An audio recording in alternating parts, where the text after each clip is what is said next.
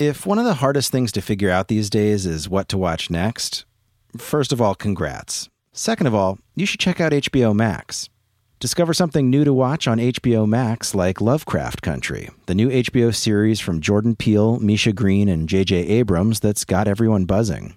Plus, HBO Max is the only place you'll find new binge-worthy Max originals like Selena Gomez's new cooking show. You heard that right. Selena Gomez is learning to cook, from some of the world's best chefs, no less. Find your next favorite all in one place on HBO Max. Start streaming today, download the app, or visit hbomax.com to start your free trial. This episode is brought to you by US Cellular. Let's talk about your cell phone carrier. When you think about your plan, does what you're getting feel fair? When it comes to staying connected, don't settle. When you switch to US Cellular, not only do you upgrade to fair, you're also joining a reliable network you can trust to have your back. No hidden requirements, no activation fees. Now that's fair. Learn more at uscellular.com. Hi, I'm Kara Swisher, editor-at-large of Recode. You may know me as someone who can quit using my phone anytime I want. Hang on, I have to get this. But in my spare time, I talk tech, and you're listening to Recode Decode from the Vox Media Podcast Network. Today in the red chair is Tristan Harris, the co-founder of the Center for Humane Technology. He was formerly a design ethicist at Google and started a movement combating tech addiction called Time Well Spent. Now he's back with a new problem he wants to solve, which he calls human downgrading.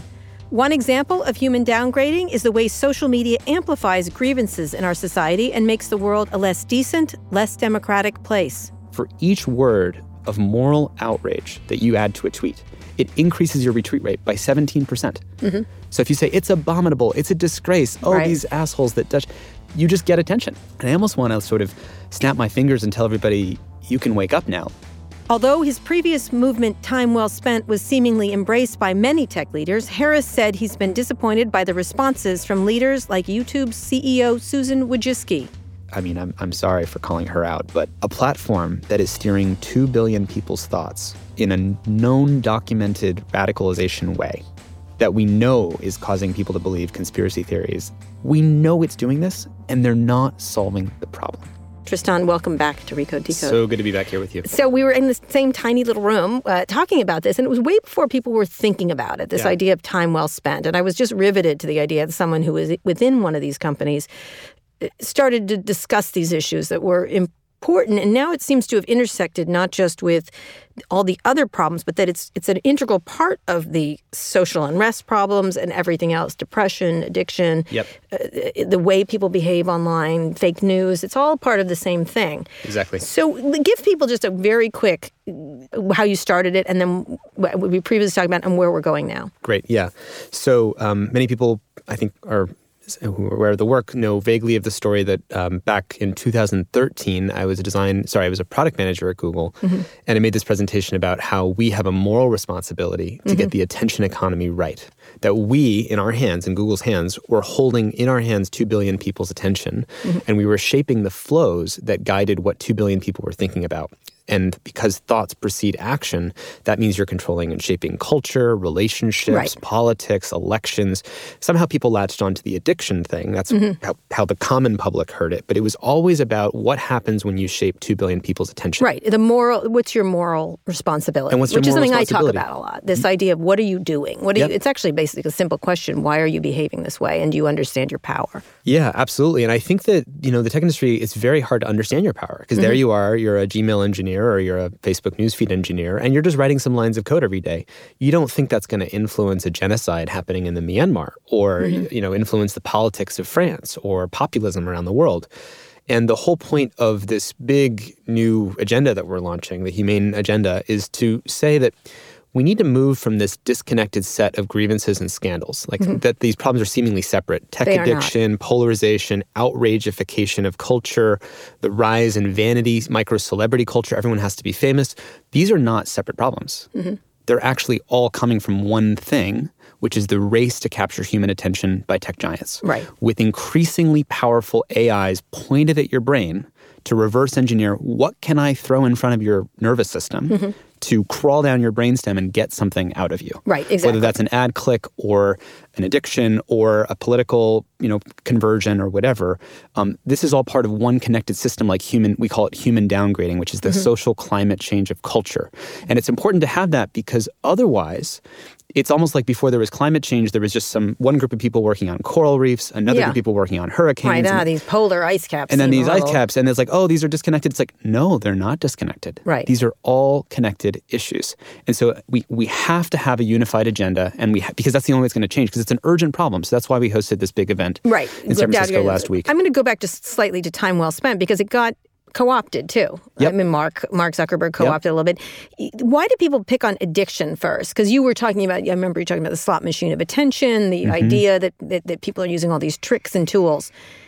Tell me how you think that went, that part of it. And I agree with you. The interconnectedness is critical to understand. Yeah. Well, so going back in time, I mean, first of all, going back to 2 years ago when we were in this room, this is 2 months after the election. We're trying to say, hey, social media and technology has a huge invisible impact on the way the world is playing out.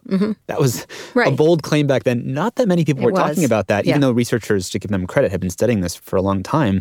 But that was not the popular media understanding. And Mark was saying it's crazy to think. Mark was saying it's crazy to think that fake news impacted the election. Russia, no, nothing. What? That's nothing going on there. Right. And so, in terms of what happened with time well spent, and the important thing to say about that, which relates to the work we're doing now too, is that I saw how powerful, simple language of a common understanding could create change.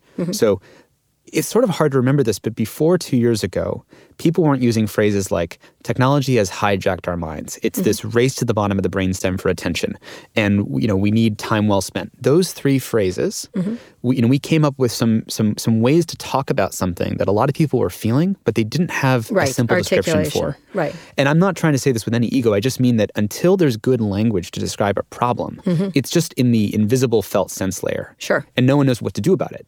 And so as soon as this language is out there, and this is behind our theory of change now, when you have common understanding and it gets repeated 3 times in one day, what happens when you're, 3 times in one day someone repeats a book to you? Or think about the book. You have to think about the book. You have to buy the book, or we have to address that problem. And so part of this is how do we create a lever that's big enough now to address the problem of human downgrading, which is that while we've been upgrading the machines, we've been downgrading humans. Right. Downgrading our attention spans, downgrading our civility and our decency, downgrading democracy, downgrading mental health, and not intentionally, but that the race to upgrade the machines.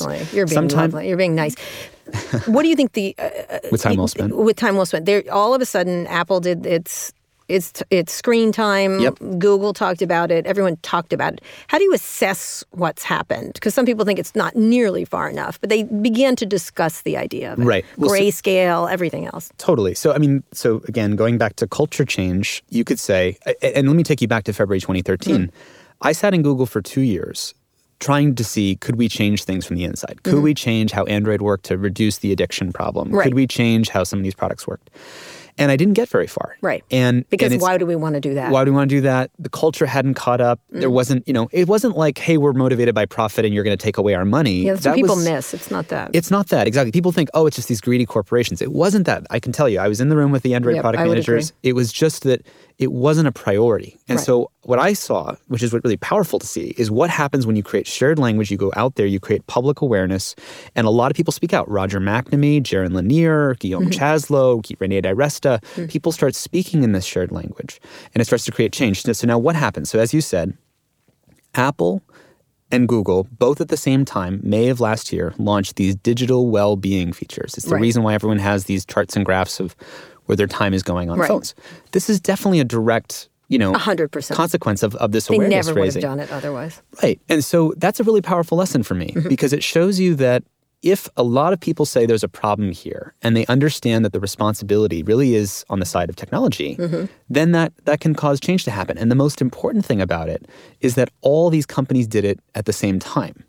So Apple and Google both launched these things in May of 2018. So now it's like we flipped from a race to the bottom to now it's a race to the top for who cares more about people's well-being. Now, to your question of, is that enough? No, absolutely not. It's like how do you assess what they've done so far? Let's just where we are right now. Well, I mean, if you just take first of all, you want to say thank you, but at the same time, it's like I don't know. It reminds me of when someone does something that they should have done anyway. Right. Like, thank you for not hitting me. Right. Right. Or it's like when someone apologizes a little bit, but not enough. I mean, also different companies bear different levels of responsibility. By the way, Apple's in one of the best positions to do so much more in this topic because their business model isn't about attention at all. Right. And they're kind of like the Federal Reserve or the central bank of attention. People forget that. People think, how are we going to regulate the attention economy? They go to governments, but let's go to Apple. Apple can change the incentives really quickly. In a year from now, we could have iOS 13 or 14 suddenly flipping the incentives around. But, in terms of what you're saying, it's really important to celebrate when things do move in the right direction. But like you said, we want to celebrate it just a tiny little bit, like a little golf clap, because it's like, when you really examine the full surface area of harms, polarization, radicalization, outragification culture, call-out culture, groups being marginalized, people feeling threatened and trolled, these are all direct consequences of a race to get attention because the stuff that's best at getting attention, it turns out, let me give you an example with outrage, for each word of moral outrage that you add to a tweet, it increases your retweet rate by 17%. So if you say, it's abominable, it's a disgrace, these assholes that Dutch, you just get attention. Yes, I've noticed that. You've noticed. Yeah. And the thing is, because attention is finite and Twitter's looking at, whatever gets the most attention, that stuff starts filling up a greater and greater percentage of the channel. Right. And then it makes culture seem like everyone is outraged all the time. And I almost, I studied a little bit of magic and hypnosis when I was in the last few years. And I almost want to sort of snap my fingers and tell everybody, you can wake up now. Like there's a bit of artificial polarization that we've all gone, society's been thrown into the outrage washer machine and we've been like spinning around in there for a couple of years. And yes, there's deep grievances and deep problems in society, but they've been so amplified. Really, truly. By social media. Yeah.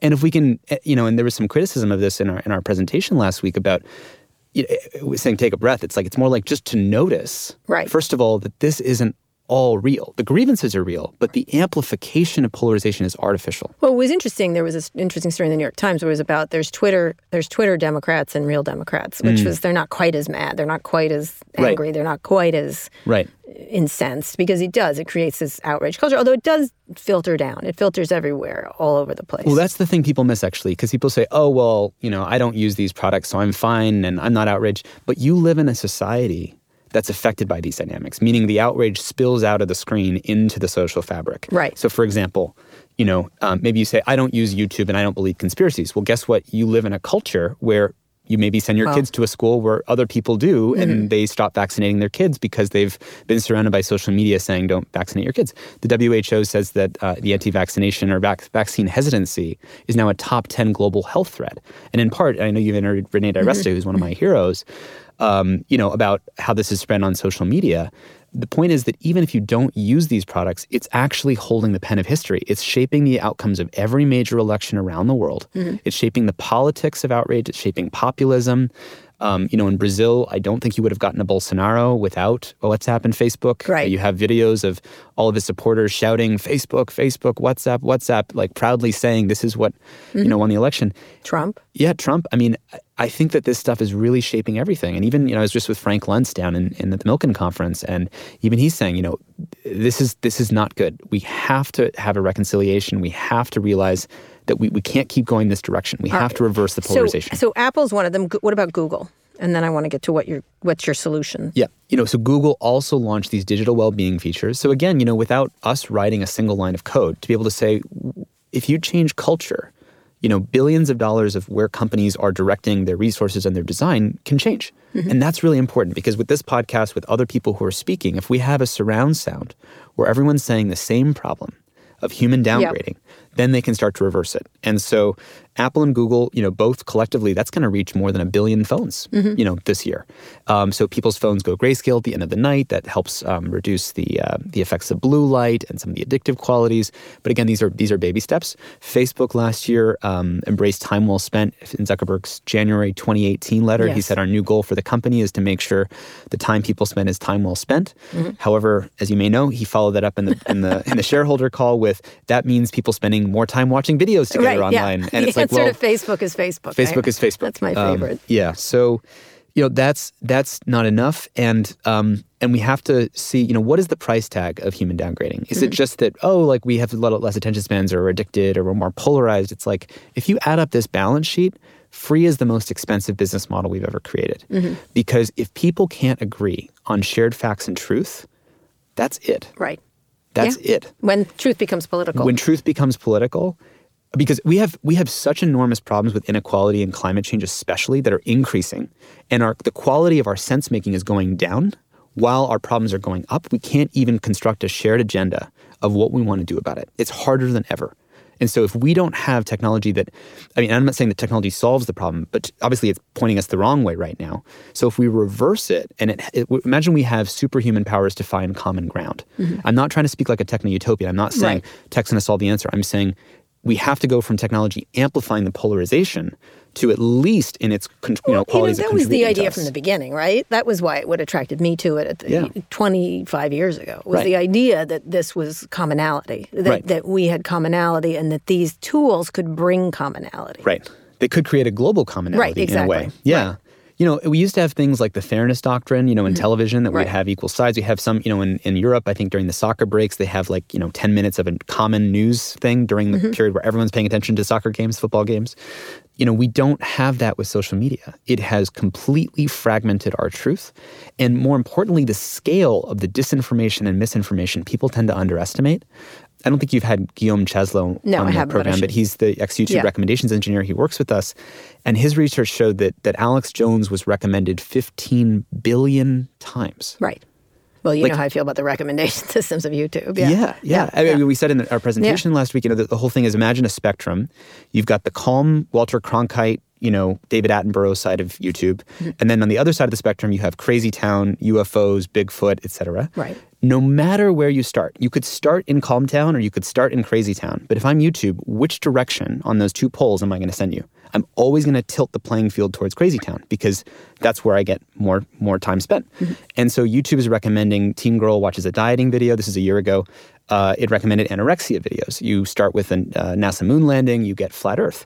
And once people go to these more extreme beliefs or these more conspiracy beliefs, there's a study showing the best predictor about believing in conspiracy theories is whether you already believe one. So if you believe one, it kind of ratchets you up into this different to the next one. Moon landing, I think, yes, definitely.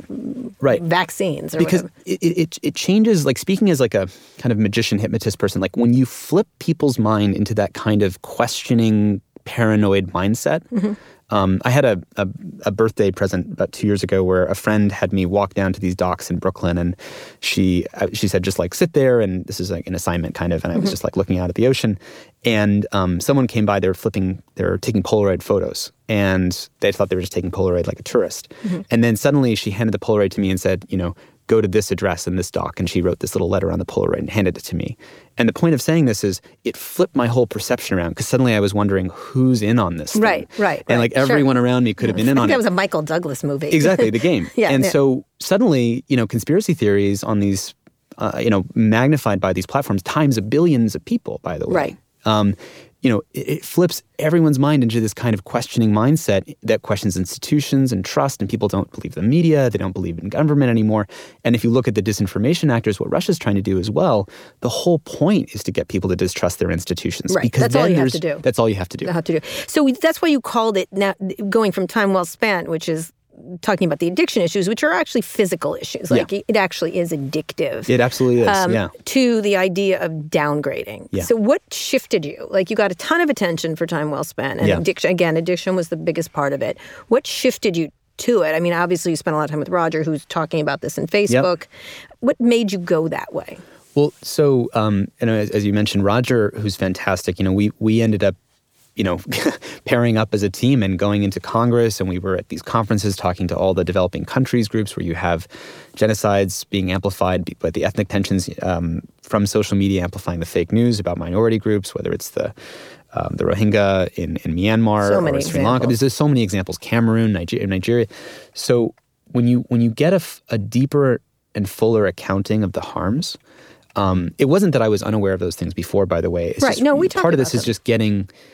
Yeah, it's just getting, we can't, if you think about how fast the harms are accruing, and you think about what is it going to take to fix these problems, we need language that when you say the phrase human downgrading, it should speak to the full climate change set of harms. Otherwise, if you pull on a lever and it's only on the other side of that lever is only fixing the addiction problem, or you're only trying to fix the polarization problem, we're not going to get change fast enough. Right. And we actually need to move market forces in the direction of reversing human downgrading. So I think of this almost like moving from an era of an extractive attention economy, that's the race to the bottom to strip mine, frack human attention out of human beings, to see human beings as resources, to a regenerative attention economy that says, almost like the birth of solar panels and wind or whatever, we still need attention from people.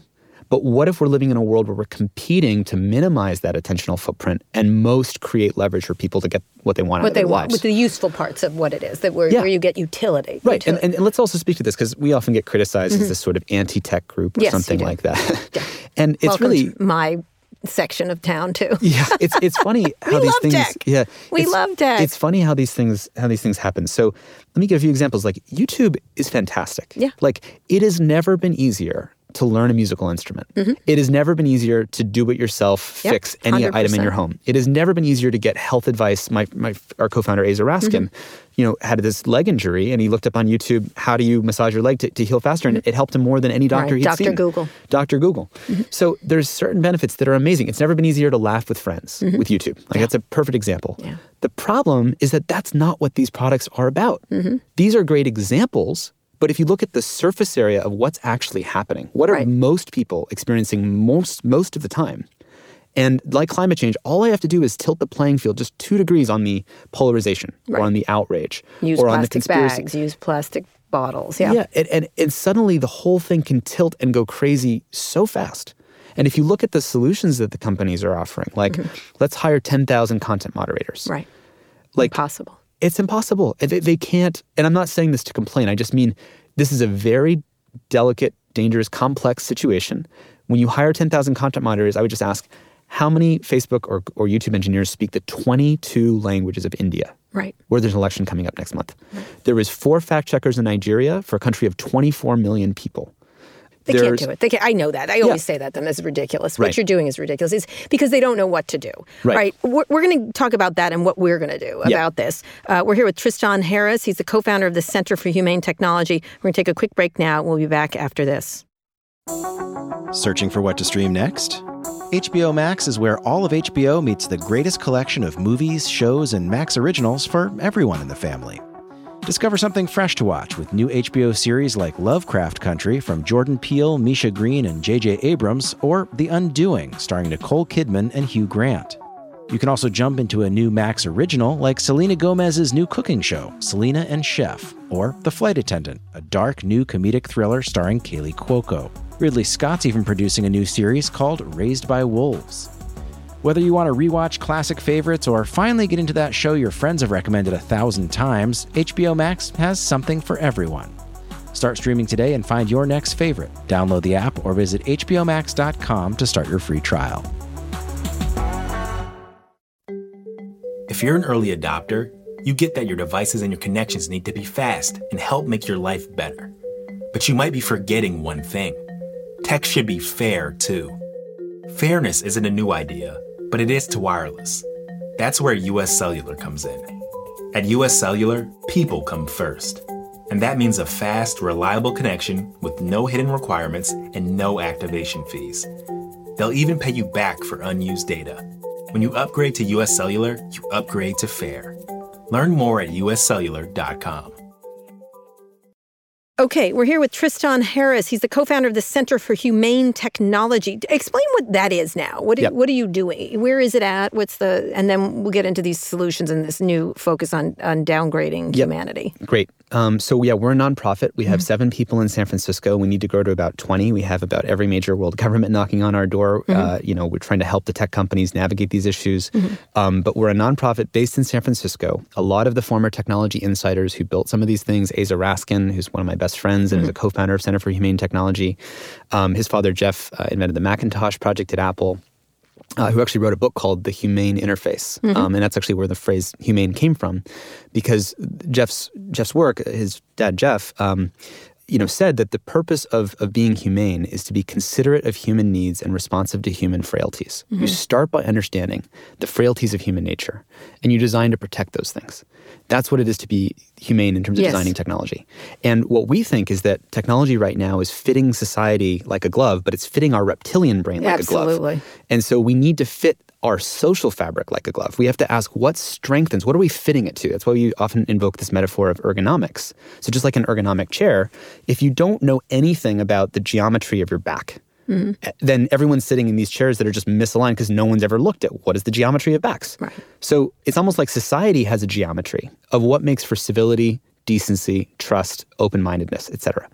And, broadcasting to 50,000 people and having call-out culture at scale is not very good, ergonomically fit for that. So this is a group that you're dedicated to doing what? We are dedicated to reversing human downgrading. By how? By advocacy, research. We're trying to educate designers to basically change how they're designing these products. Because the point is, per your point about the AI is not going to solve the problem, content moderators aren't going to solve the problem.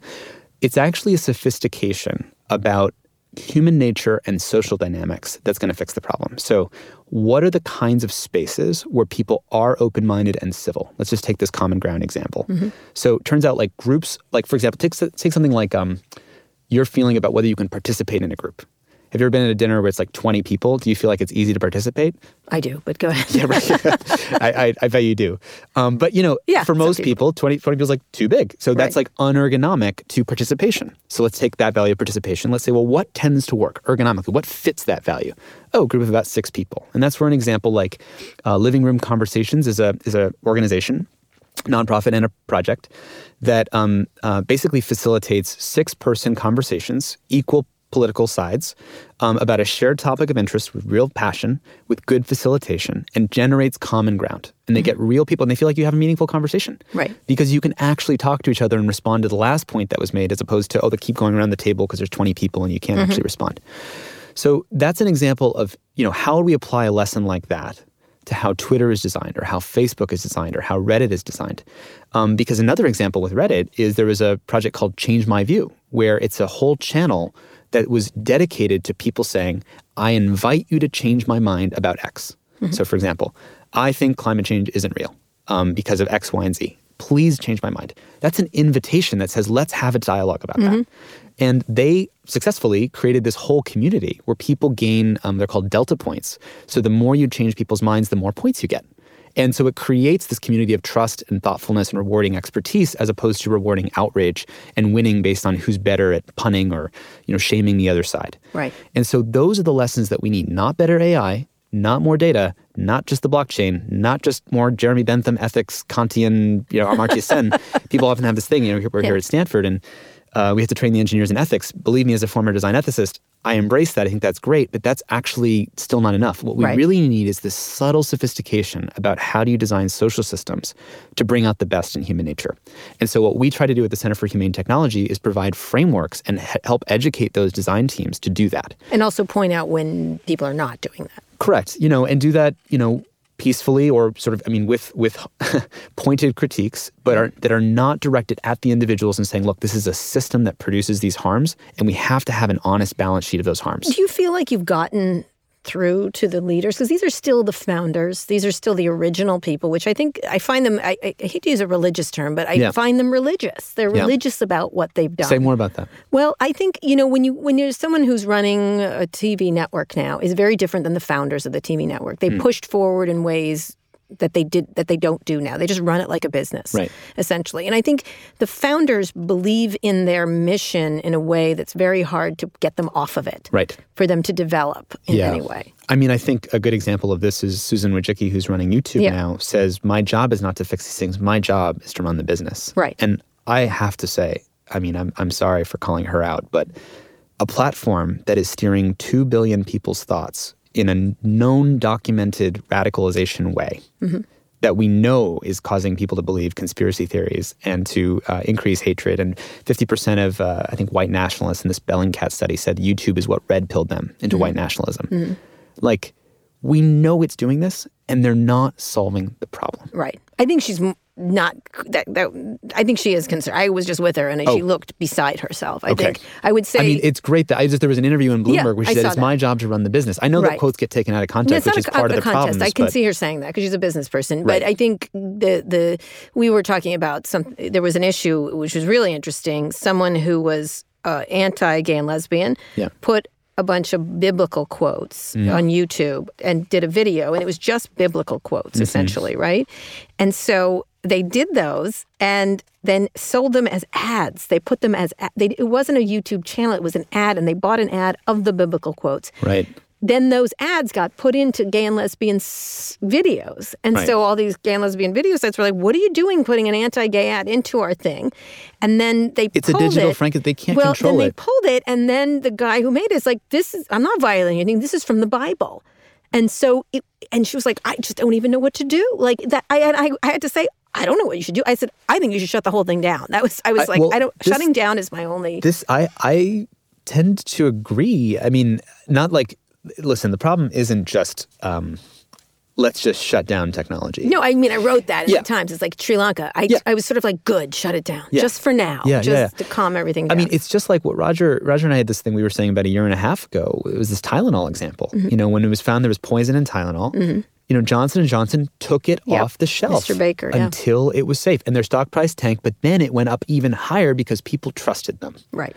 Now, the problem is that the harms now are not as simple as whether or not we're all just getting poisoned from Tylenol. It's this diffuse climate change-like harm. Maybe it doesn't affect you, but it's causing genocides around the world, or it's causing millions of people to believe conspiracy theories and debasing our social fabric.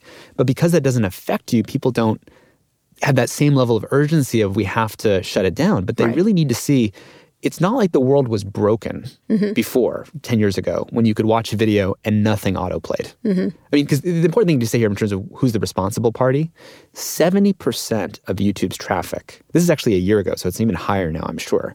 70% of YouTube's traffic is driven by what the algorithm is recommending. And the example of this is people think, oh, that's not true. Like, I'm the one choosing my way through YouTube. Right.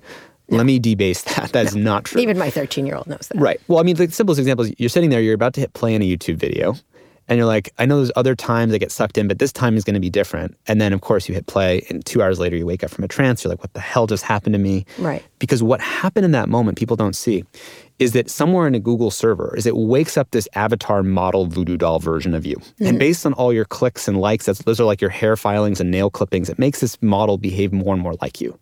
And then what they do is they prick that little avatar model with 100 million videos, and they say, well, which one, if I were to test this video, this video, this video, this video, would keep you there the longest? And so it's like playing chess against your mind. Right, yourself. Yeah, and it's going to win because, I mean, if you think about why does Gary Kasparov beat you and I at chess? Like, why? Because I can't play chess, but go ahead. Right. Well, he sees, to the extent that we play chess, he sees more moves ahead on the chessboard. So you're playing it out. You're playing out simulated versions of, well, if I did this, he would do this. But he's just playing out more simulations. So he wins. But when Gary loses against the best supercomputer in 2004, Gary doesn't just lose chess in that match. It's like he was the best human chess player we had. So from that moment onward, all of humanity is now worse at chess than computers. They've overtaken humans at chess. Right. So it's now, a better Gary Kasparov. Better Gary Kasparov. So now here we are, 2 billion human social animals with the best hardware we've got. It's like bringing a knife to a space laser fight. We're bringing our tiny little prefrontal cortex, which is amazing, but also very limited. We have Paleolithic emotions. And we're bringing that to bear when we're about to hit play on a YouTube video. And YouTube has now overrun, and Facebook, by the way, anyone with a supercomputer, Google, YouTube, Facebook, can simulate the perfect things to show us. Yep. Now, this is actually a deep point that people, I think, really underestimate, because it's sort of a civilizational moment when an intelligent species, us, we produce a technology where that technology can simulate the weaknesses of the creator. Right. So it's almost like the puppet that we've created can actually simulate a version of its creator and know exactly what puppet strings to pull on the creator. So now we're all outraged. Look, take the kids example. You have kids who are now addicted to what they look like on social media because Snapchat promotes this beautification filter, basically rewarding you whenever you look different the way than you actually do. Like, it's never been easier to see that people only like you if you look different than you actually look. Right? 55% of plastic surgeons reported seeing someone who wants to get plastic surgery to look like their Snapchat beautification filter. This is for teen girls. So if you don't know this, the beautification filters in Snapchat, they plump your eyes, your cheeks, your lips. Yep. And so we're distorting people's identity. And when you realize that this is having a control over our social fabric. It's having a control over children's mental health. It's having control over our politics. It's having control over our elections. And people really haven't realized that technology is holding the pen of history right now. So we're not in control. When you think about all the different things, one of the things you do get is that they're all working together, but not thinking of it at all together. That they don't think that each individually they're making a problem. It is like everyone getting a plastic bottle, everybody buying. It's like climate change. I mean, they're each. It's like Facebook and YouTube are kind of Shell and Exxon, and. But it's worse, though, because they also own the satellites that can detect how much pollution is being created. So it's a really important point. How much human downgrading and polarization or, anger is happening in each of these countries, like from Facebook? We don't know. Right. Because guess who has the data? Well, you and I don't. Right. Who has the data? They do. They do. So this is why we had this line of it's a living, breathing crime scene in each of these elections. They are the only ones who have the data. So it's like Shell and Exxon, where you create the pollution, but you privately profit. The harm shows up on the balance sheet of the society. And the only way that we're going to know what those harms are accurately is if we have access to the data. So it's as if Shell and Exxon own the observatory satellites. Right. So clearly, from a regulatory perspective, this has to change. The easiest thing, though, to change, I mean, not that it's easy, but the thing that fundamentally has to change is that we're moving from an extractive attention economy that treats human beings as resources. As fuel. Right. For our data, for our attention, to a regenerative attention economy where we just don't drill. I mean, why in the world would we say, let's profit off of the self-esteem of children? Like, this is so wrong. Right. And we used to protect this. So we're going to get, in the next section, how we're going to do that. Yep. But one of the things that is fascinating to me is these companies now do feel victimized.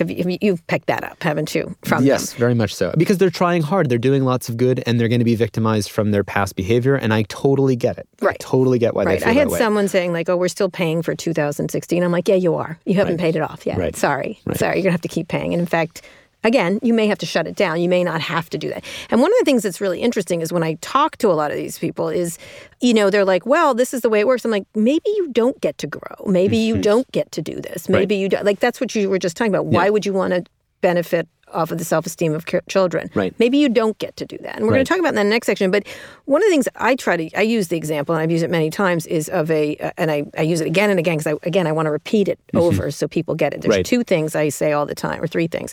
One is, everything that can be digitized will be digitized. So be mindful of what that means. The second one is that, the Russians didn't hack Facebook. They used it as a customer, which I think I like to say over and again. The third thing, which I think is actually most accurate, because everyone's trying to look for metaphors of what is happening here.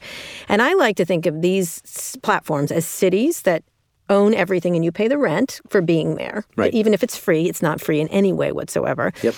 And they decide not to provide police and garbage and signs. Right. Exactly. Anything. And they still get the rent. Yeah. And that's the society you get. Right. And they don't like to see themselves that way. Right. So the urban planning metaphor is the best one. I totally agree. We've been saying similar things for years. Mark Andreessen obviously has this quote that software is eating the world. Right. But if you think about what that means in the context of, well, who's running the software? Well, these billion-dollar corporations. So what that really means is that private incentives are eating the world, meaning private companies are eating the world. Right. And also, we don't regulate those private companies, so it means that deregulation is eating the world. So take an example. So Saturday morning was a protected area of the attention economy for children. We say we have these rules that govern what you can and can't do. Right. What you can advertise, et cetera. But then YouTube for Kids gobbles up that area of the attention economy. So now you have a private company governing a public part of life, of children's mental health in Saturday morning. And whatever protections we had there, guess what? They're gone. They're not there. They never were there. Right. So from a regulatory standpoint, just a framework to use is a very simple way of thinking about this is what were protections on these different areas that we had that we simply lost because we let private incentives eat it up. And let's ask, what were the principles behind those protections? Initially. And let's bring those protections back. Right. Like the way that they make sense. That's just an easy one. So another example is elections. We used to regulate that if Hillary Clinton and Donald Trump want to put an ad at 7 p.m. on a Tuesday, it should be an equal price. And we can see that, who did it. And there's a certain rules about, the equal price, et cetera. Then you let Facebook gobble up election advertising, that area of the attention economy. Without any regulation. And suddenly it's an auction. And suddenly it's like, wait, who decided that? Why are they the government of how now 2 billion people's elections are governed?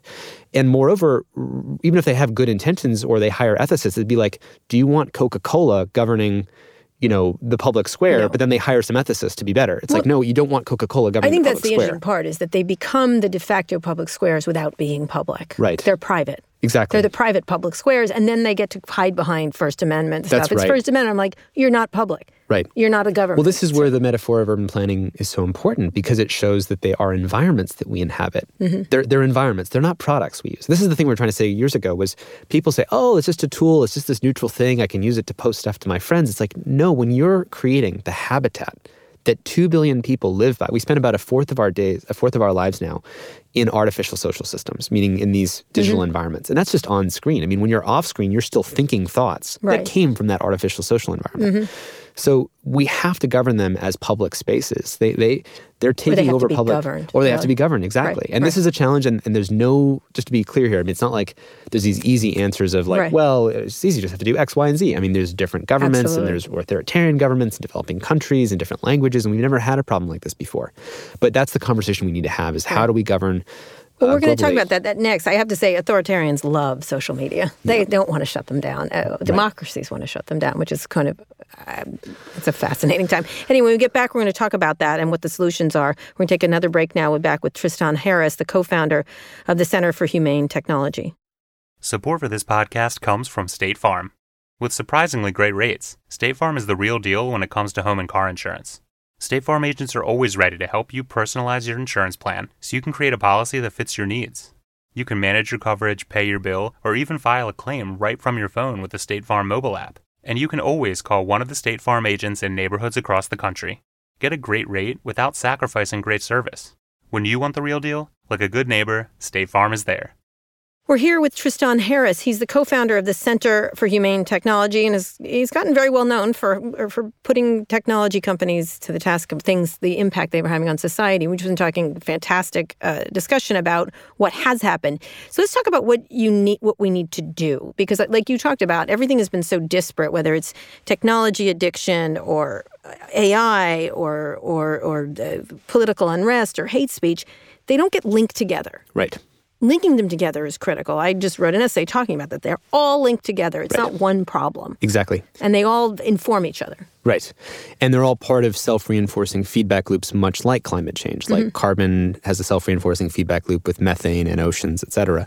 So similarly, in the attention economy, is it easier to say short, brief, soundbitey things or long, complex, nuanced things? No, short, soundbitey things. When you say short things, what tends to work better is outrage. Outrage gets 17% higher retreat weights.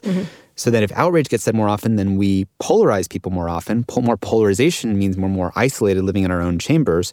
When we're more isolated, we're more vulnerable to conspiracy thinking. And so these things sort of self-reinforce. Absolutely. So we need a name for this connected system. We just use this phrase human downgrading because it gets at the heart, which is that while our data and our attention are used to upgrade the machines to build better and better avatar models of us, it's downgrading humans. It's downgrading our mental health, children, attention spans. In the immediate term first, what needs to be done? Obviously, the realization is happening. I think there's the techlash is here and going strong. Yeah. What has to happen? Well, on the techlash thing, first, I would like to see us get calmer and more nuanced about let's just solve the problem. I mean, there's clearly, as you said, there's a lot of rage and frustration about the past. I agree with a lot of that. These issues were not hidden. It was not impossible to foresee some of these consequences. But now we are where we are, and we have to talk about how we can fix it. So the thing that we're most trying to say is we have to have a common language and framework for addressing these problems. So human downgrading, we said, comes from three things. One is unergonomic or artificial social environments. So that's what I mean by we're like contorting ourselves to fit into this fit to the product, as opposed to the product wanting to fit around our friendships, fit around our society, our public square, our civility. It should be asking, how do I fit and strengthen those things, not how do I debase them and replace it with my synthetic version. That's the first diagnosis. The second one is from these overpowering AIs where they have a voodoo doll avatar version of each of us that's more powerful, and they can use that to manipulate us. By the way, that's a Will Smith movie about to come out, Gemini Man, but go ahead. Oh, interesting. They build a clone of himself, and then he goes back to try to kill. They're both assassins, and so he can't really kill himself because he knows all his moves. Anyway. Right, interesting. I'm very excited to see this. I mean, this gets really dangerous when you realize that, again, everyone was looking out. This is a big point we made at the beginning of our new agenda last week in this big presentation. We think of it as like the inconvenient truth for tech. And the point we made is, up until now, the biggest sort of milestone point that people talk about in the future of tech is, when does it get better than human intelligence? When does it get better than human strengths? When are they not dolphins, right? Right. Yeah. Exactly. So when are they, taking our jobs because they can do everything we can do better than us? But there's a much earlier point. Imagine there's that timeline. Here's the graph of technological progress going up, up, up, up. And there's an earlier point before it crosses human strengths. All it has to do is cross human weaknesses. And from that, it's like a magician. If you're a PhD, as a magician, I don't care. I don't need to know that. I just need to know your weaknesses, not your strengths. Right. And when technology exploits our weaknesses, it gains control. So the point of this second diagnosis of going from these overpowering AIs, avatar voodoo dolls of each of us, those have to be a fiduciary to our interests, because that's a dangerous kind of asymmetric power. We have a model for this in every other form of asymmetric power. Lawyers who you hand all of your personal information over to so they can best represent you. Right. Doctors, you want to hand them as much information about you so they have more to use to diagnose you. So it's fine to have asymmetric power insofar as it is in our interest. It represents our interest. And the joke about this is that Facebook is like a priest in a confession booth whose business model is to sell access to the confession booth to anybody who wants to pay them. Right. But it's worse than that, because they listen to 2 billion people's confessions, and they have a supercomputer, and they have a supercomputer next to them that's calculating 2 billion people's confessions, so that as you're walking in, it can predict the confessions you're going to make before you make them. Right. And then it actually sells access to the prediction about you to an advertiser. Right. And so that is a dangerous kind of power where it's like, we can have priests in confession booths, although the joke is, maybe we shouldn't have those. Yeah. But you don't want, let's not go into that, but you don't want priests whose business model is to sell access to someone else. Right. So the fiduciary thing is critical, because it immediately says you cannot have a business model based on exploiting the psychology of the person that you're seeing when you have asymmetric knowledge about them. So what do we do? Well, that's a whole area for legal scholars and policymakers to think about. We want to assist that conversation. Again, what are some of the good ideas? What are some of the bad ideas in this? Good ideas about what to do about this bad priest. Yeah, well, Jack Balkin at I think at Harvard Law School has written this paper about information fiduciaries, but I think that was written in 2004, and it's more outdated. I think we need a newer model that represents the power of AI and prediction. As a computer scientist, I know where this is going. Take Cambridge Analytica. They needed to get access to your data to predict your big 5 personality traits. Once they know your big 5 personality traits, they can tune political messages to you. Okay. But they had to get those 150 Facebook likes from you, right? And so that was that whole scandal. There's a paper out by Gloria Mark at UC Irvine that, based on your click patterns and how you click around on a screen, with 80% accuracy, I can get the same big 5 personality traits. So you don't even need to do that. I don't need your data. I can predict everything about you. And guess what? The more I downgrade you to acting into dopamine and fear, the more predictable you become, because there's 2 ways to make you predictable. One is I build a bigger supercomputer, and I can predict a fuller and fuller space of things that you might do next. The second way to make you more predictable is to simplify you, is to make you outraged, because when you're outraged, how does that feel? You act in a more predictable, reactive way. Technology is doing both those right now. That's why we say human downgrading is an existential threat, because it's downgrading our choice-making capacity to not fall into... And not even know that it's happening. And not even know that it's happening. Right. And so, again, we have to fix this. I want to go to the solution. What is that? Who fixes it? Is it regulators that say you cannot do this anymore? Because it's so complex what they're doing. Correct. So who is responsible? Besides, what they seem to have done is, hey, you can turn it off. Right. You can't turn it off. No, you can't turn... That's like saying you can turn off the environment you live in. You can't turn off your public square, your electricity, or your water. Like, you need it. We live in these environments now. Right. So we have to make them habitable to us, and they have to be governed in the public interest. The government. The government has a role. Which has done it before with chemicals, banks, correct. Cars. And Roger makes this metaphor all the time. Right. We used to have the chemical industry. They just do whatever they want. Once we realize there's some bad externalities, we got to regulate it. Cars, same thing. Seatbelts, et cetera. Airplanes, FAA. At the very least, if you consider that we're at the beginning of an accelerating trend, not at the beginning, we're at the the tip of the exponential curve as it's starting to go up, where these issues are going to get crazier. Right. Technology is going to go faster. Yep. So at the very least, we used to have something called the Office of Technology Assessment, which basically was a nonpartisan group in government to do at least an analysis and generate quick policy proposals, consult with the experts. Right now, we're a nonprofit civil society group. A lot of this work is being done by people like Renee or Guillaume, people who stay up till 3 a.m, independently scraping data sets because they get Mozilla fellowships and can barely scrape by. And they're the ones providing the accountability structure right now. This is not an effective system. We need to have well-funded observations of all these harms and then generating policy proposals much faster. Just the way the government does weather or... Yeah. And this is, E.O. Wilson, who's sort of the father of sociobiology, has this quote that says, the fundamental problem of humanity is that we have these ancient Paleolithic instincts, we have medieval institutions, and we have godlike technology. So Paleolithic instincts, medieval institutions, and godlike technology. The point is, you can't have chimps with nukes and not regulate it with medieval 17th century, 18th century institutions.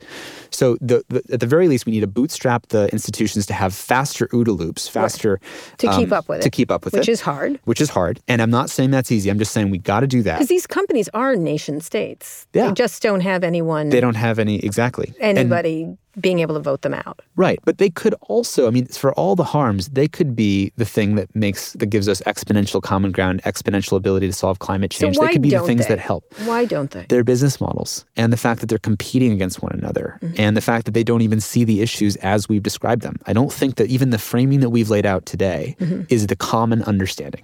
There's just 3 of them. Let's be honest, maybe 4. There's not that many. This is the Amazon, Facebook, right. Google, and maybe Alibaba and WeChat. This is the thing. So the negative side. Is that all of them? That's the.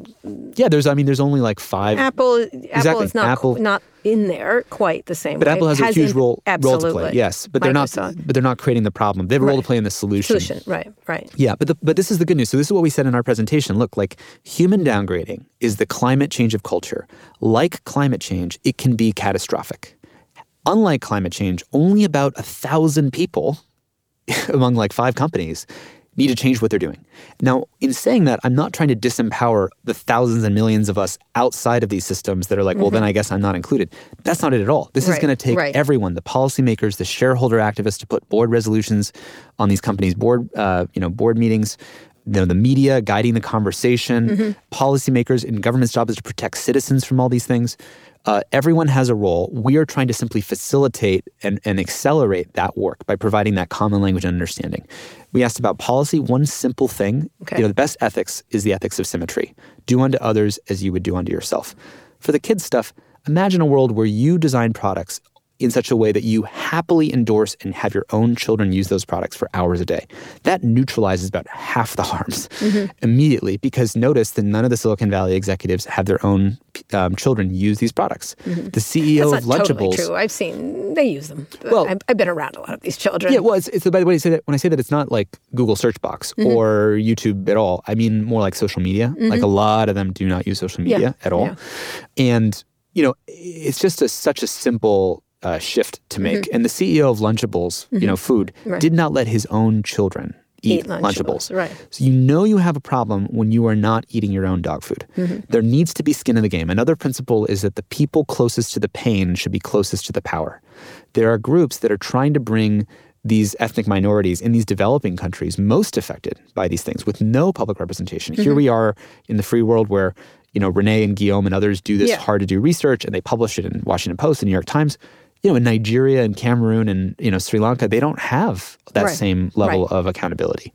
And so we need those groups to have a seat at the table. They should be included. There needs to be much more diversity, obviously, in these conversations, but especially where we know, sorted by the harms, by the tensions that are being produced. But there doesn't seem to be any movement that way.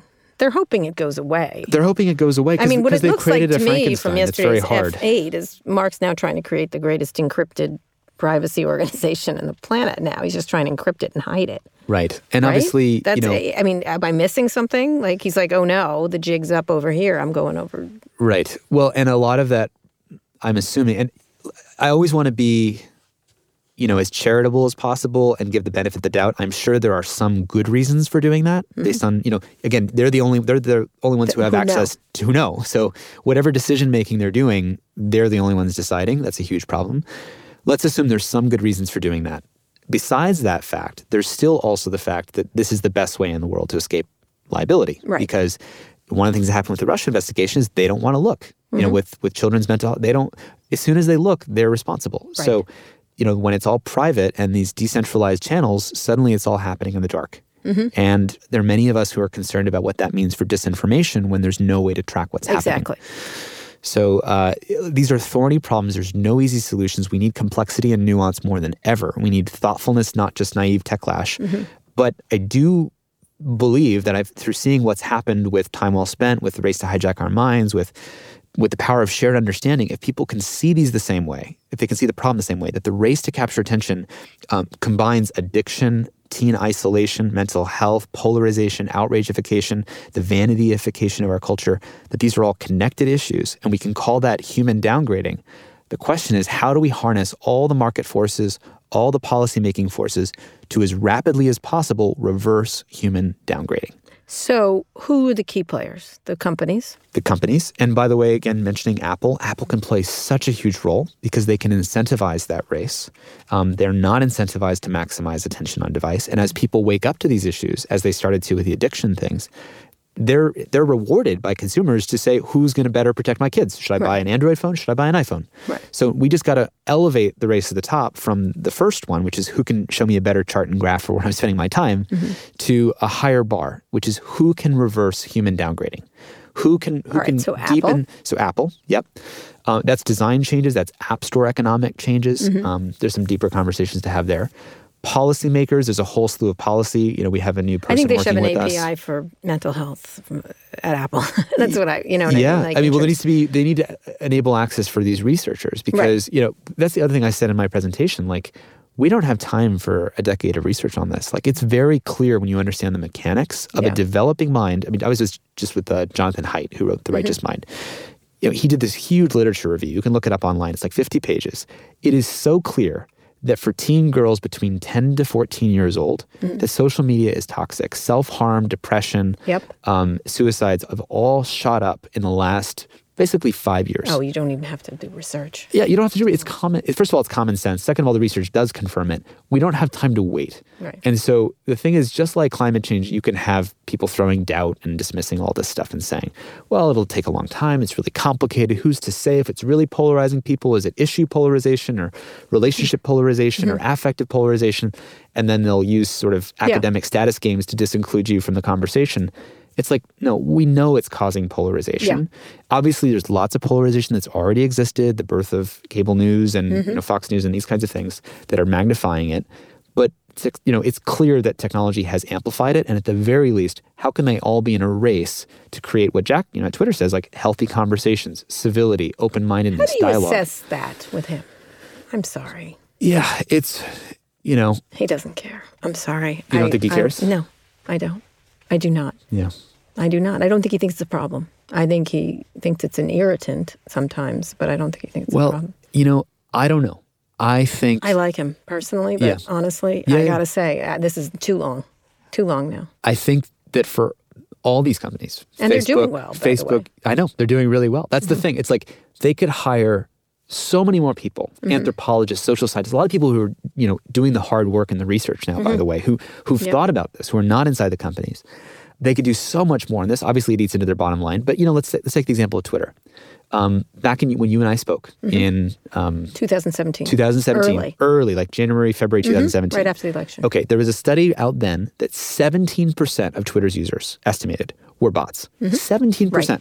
Okay, what happens when you've been telling Wall Street, I've got 200x million users, and they're anchoring your stock price on that number. This is how many users we have because that's what makes you that valuable. Right. You can't just shut down 17% of your accounts. And also, just to make sure I'm speaking to all the audiences, some of those bots are fine. They're just telling you the weather. It's not that they're all Russian or whatever.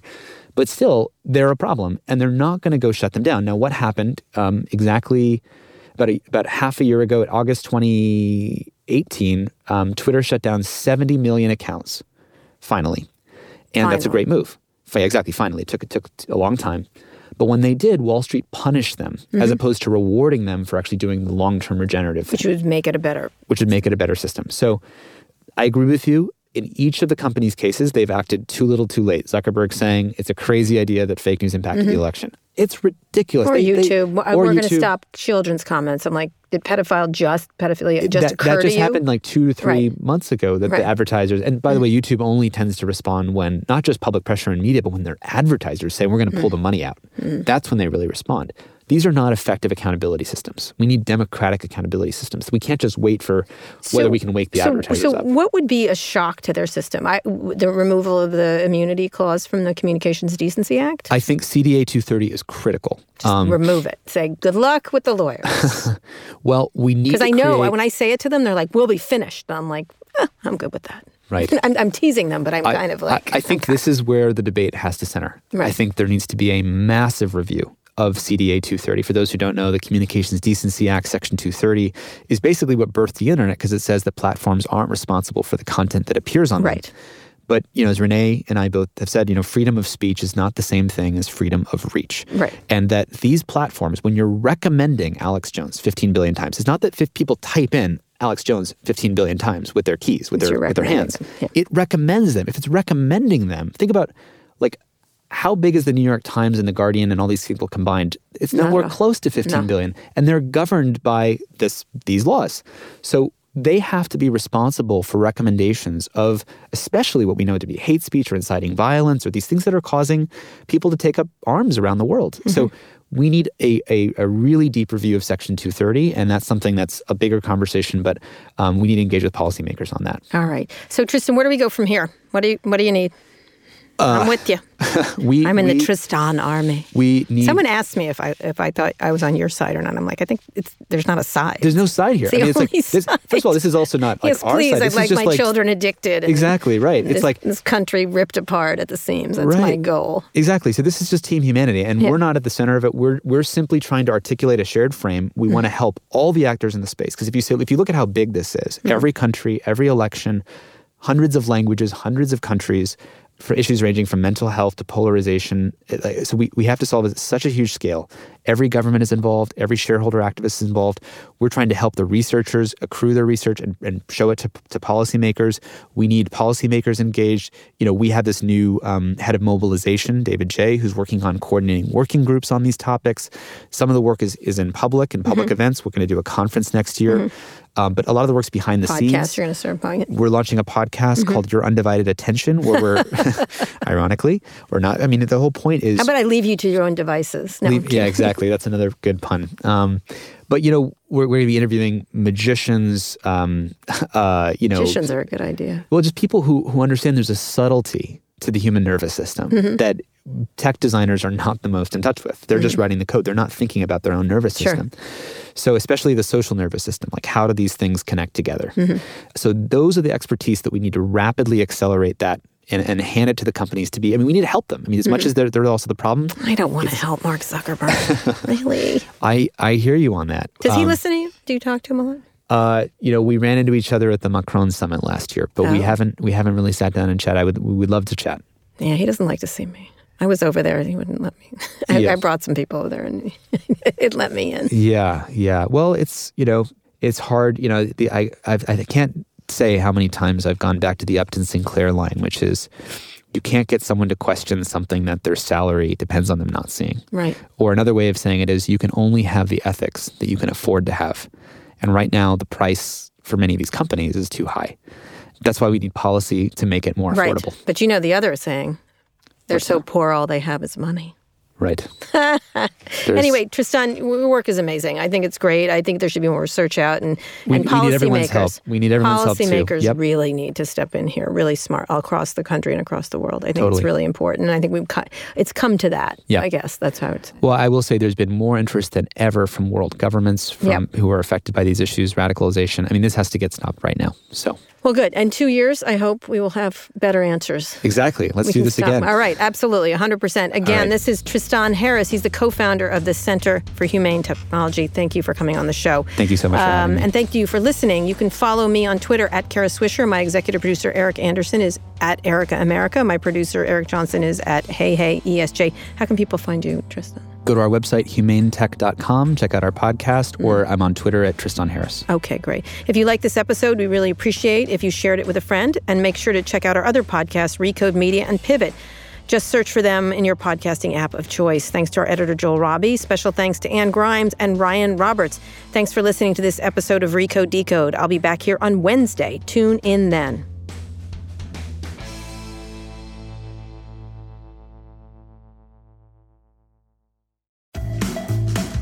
HBO Max brings all of HBO to your fingertips, plus an epic list of new Max originals. Whether you're into animation, classic movies, or binge-worthy series, HBO Max's suggested collections are curated by real humans, not robots, so you find the right thing to watch every time. With thousands of options for you and the family to choose from, it's the streaming platform of your dreams. HBO Max, where HBO meets so much more. Start streaming now at hbomax.com.